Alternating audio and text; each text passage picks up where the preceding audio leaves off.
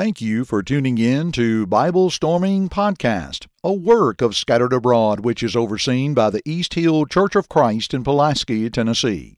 You can find our website at scatteredabroad.org.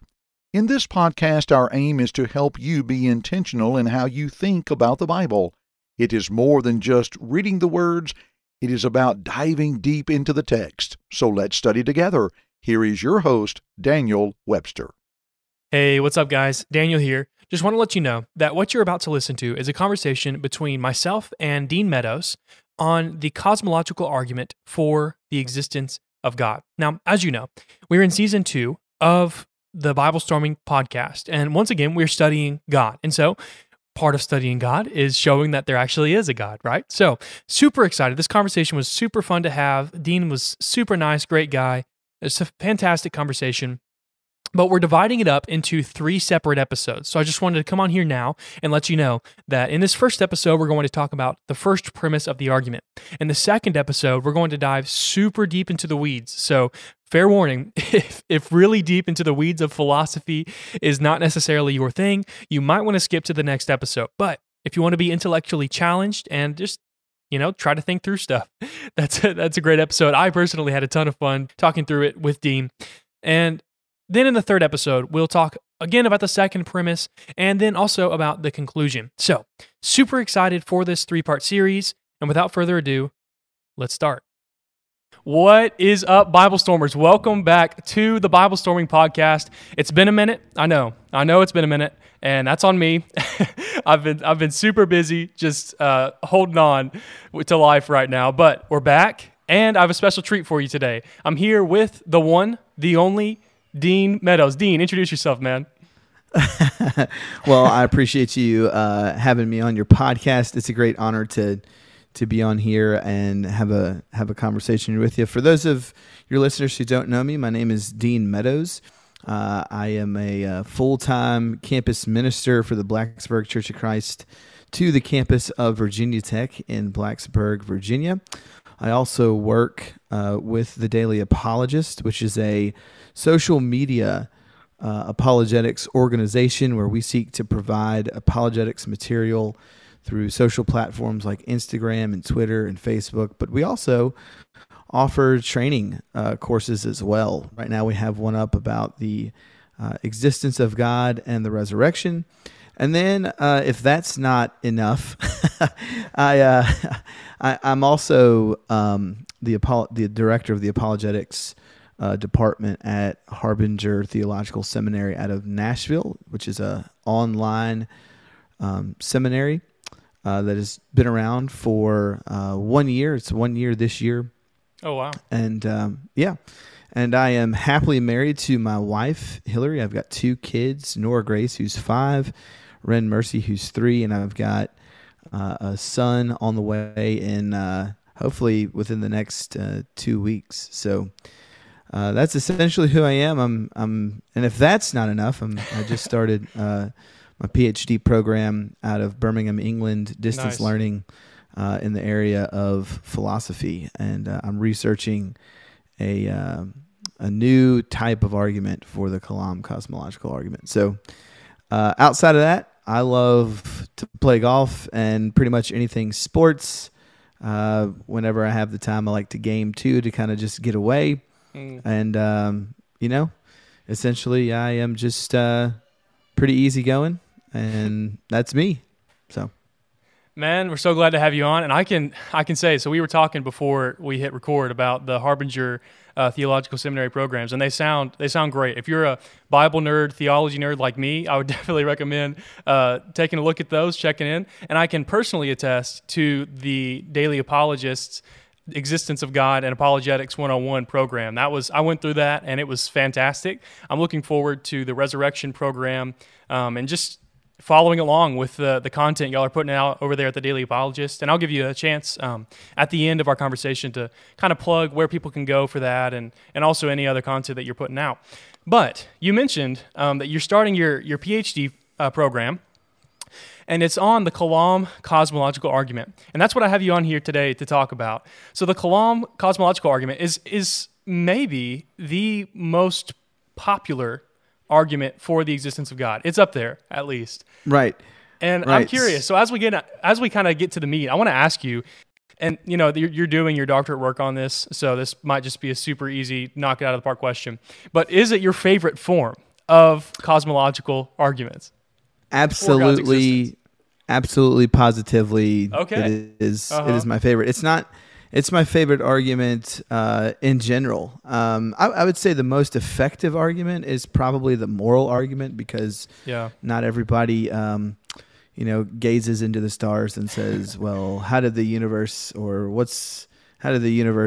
come into being? But everybody bumps up into morality daily. So my favorite is the Kalam. If I'm trying to be as objective as possible, the moral argument is probably the most effective, though. For me, I'm with you. I normally think of like the moral argument as the most convincing argument for God, and then the cosmological and especially the Kalam cosmological argument as the most powerful argument for God, especially for people who have really gotten into the weeds of this and thought through it. And I think there's a really good debate about whether or not there are objective morals if we don't assume the existence of God. So anyway, we had a few episodes last season talking with Caleb Colley about the morality argument. But today, I think this is the most powerful argument, in my opinion, for God's existence.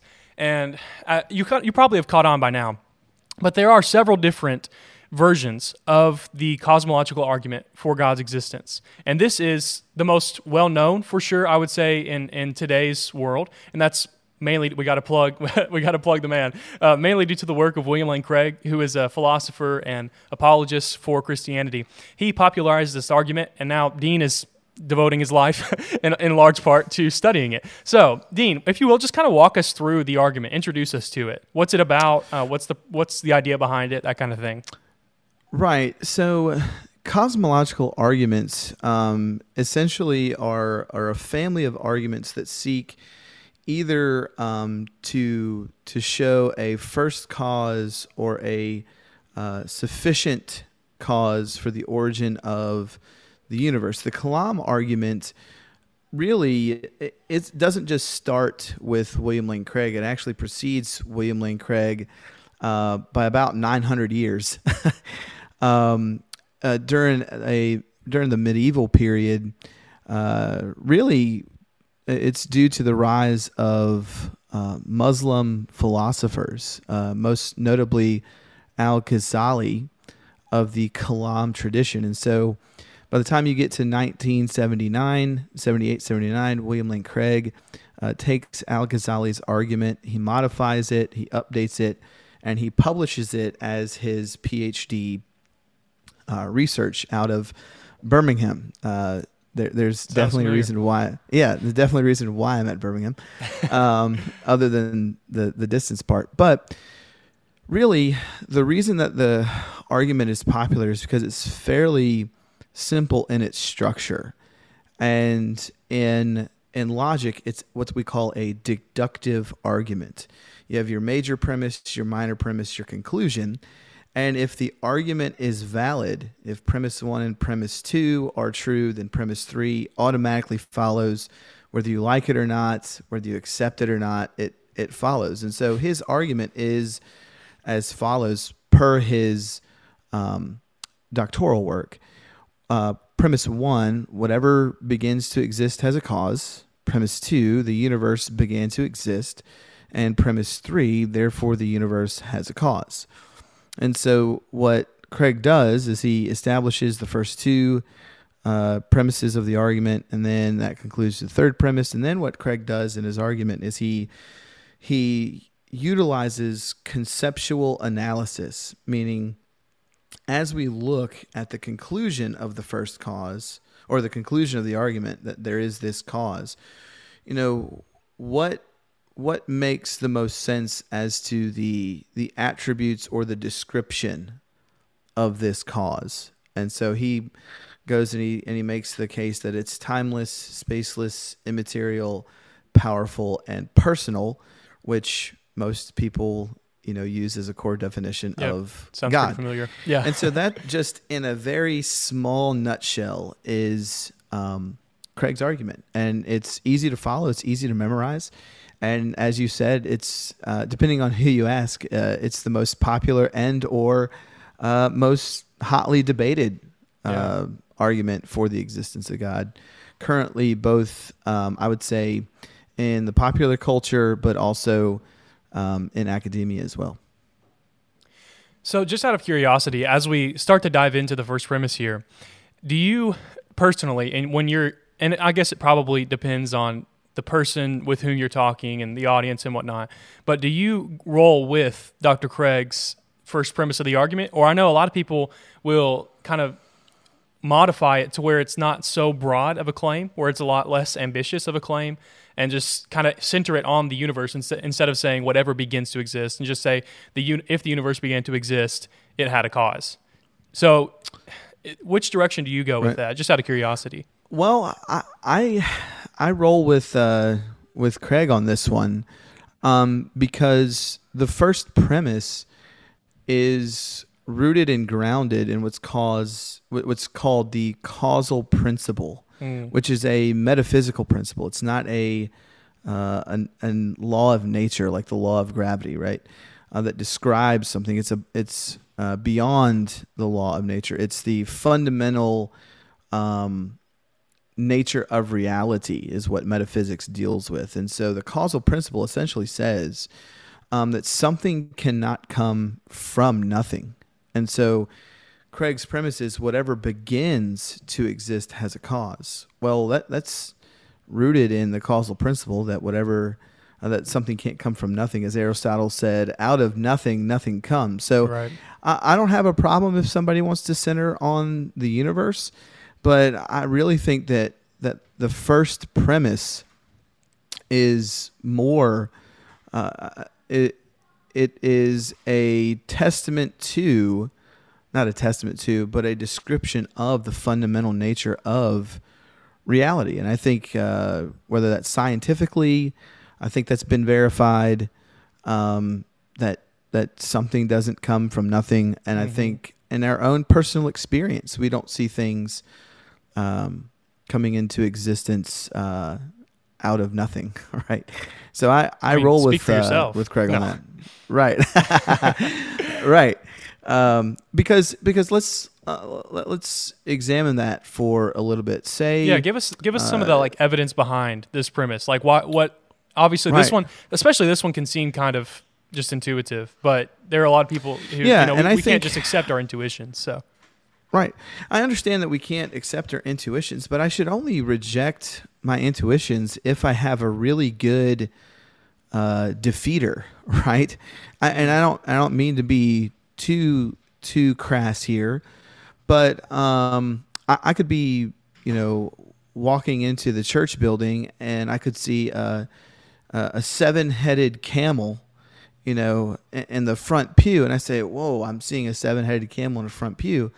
But then if I think about it, I was like, oh, well, I was exposed to a particular mixture of gases and drugs just prior to walking in, a couple hours walking in. So that would be a good defeater, that if I've been exposed to hallucinogens, right, well, then I probably shouldn't, trust my intuition that there's actually a 7-headed camel. Man, in the that's some front pretty pew, heavy stuff to get you to a 7-headed camel. That's right. That's rough. But my point being is that we should trust our intuitions unless we have a really good defeater for not trusting them, like the scenario that I just laid out. So I think we shouldn't, and I'm not saying that you're doing this, but oftentimes what will happen as we engage with skeptics about this particular argument is the skeptics will say, well, you're grounding this in a metaphysical principle, or you're grounding this in your intuitions. And well, our intuitions can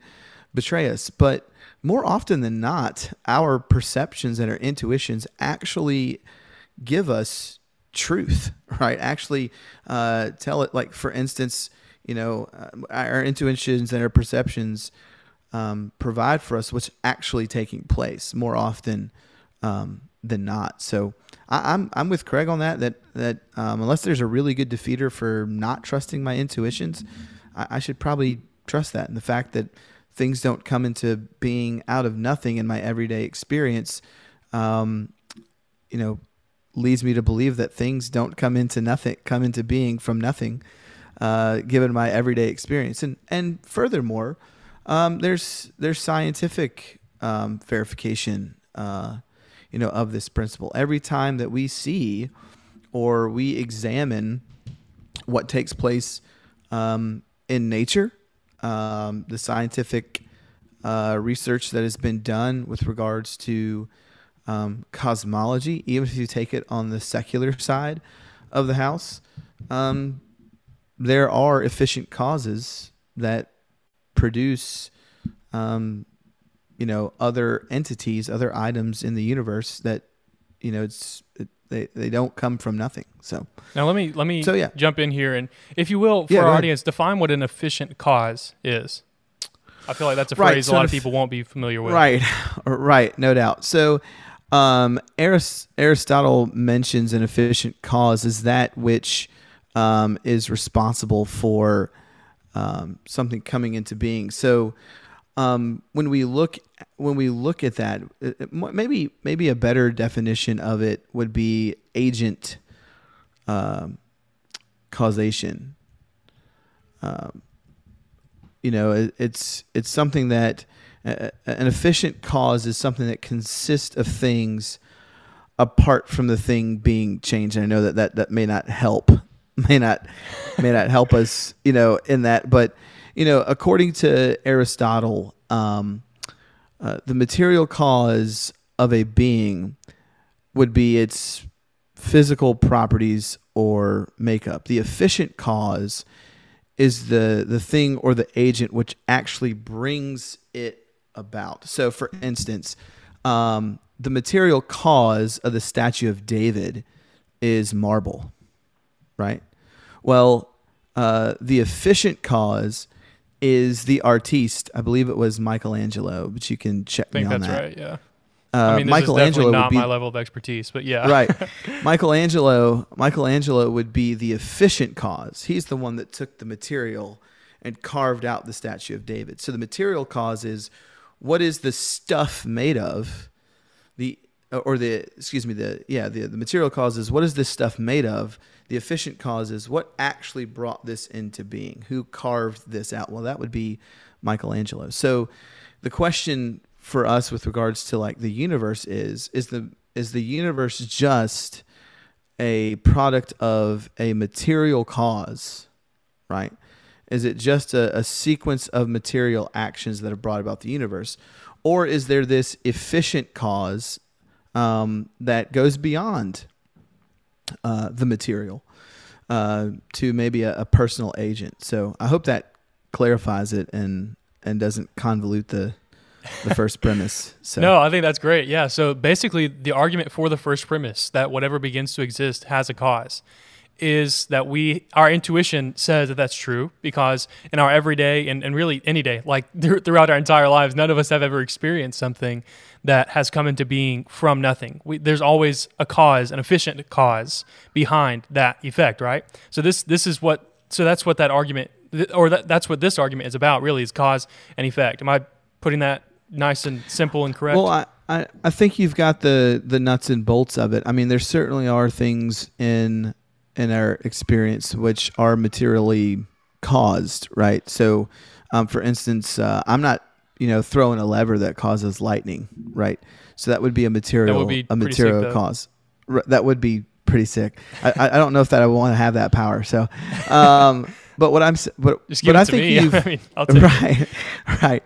But I think you've nailed down essentially the basic principles of the first premise. Or the support for the first premise, our daily intuitions, experiences, and our scientific, scientific verification that things don't come into being from nothing. There's always something that comes from nothing, whether that's a material cause, an efficient cause. That is really what we have to grapple with there.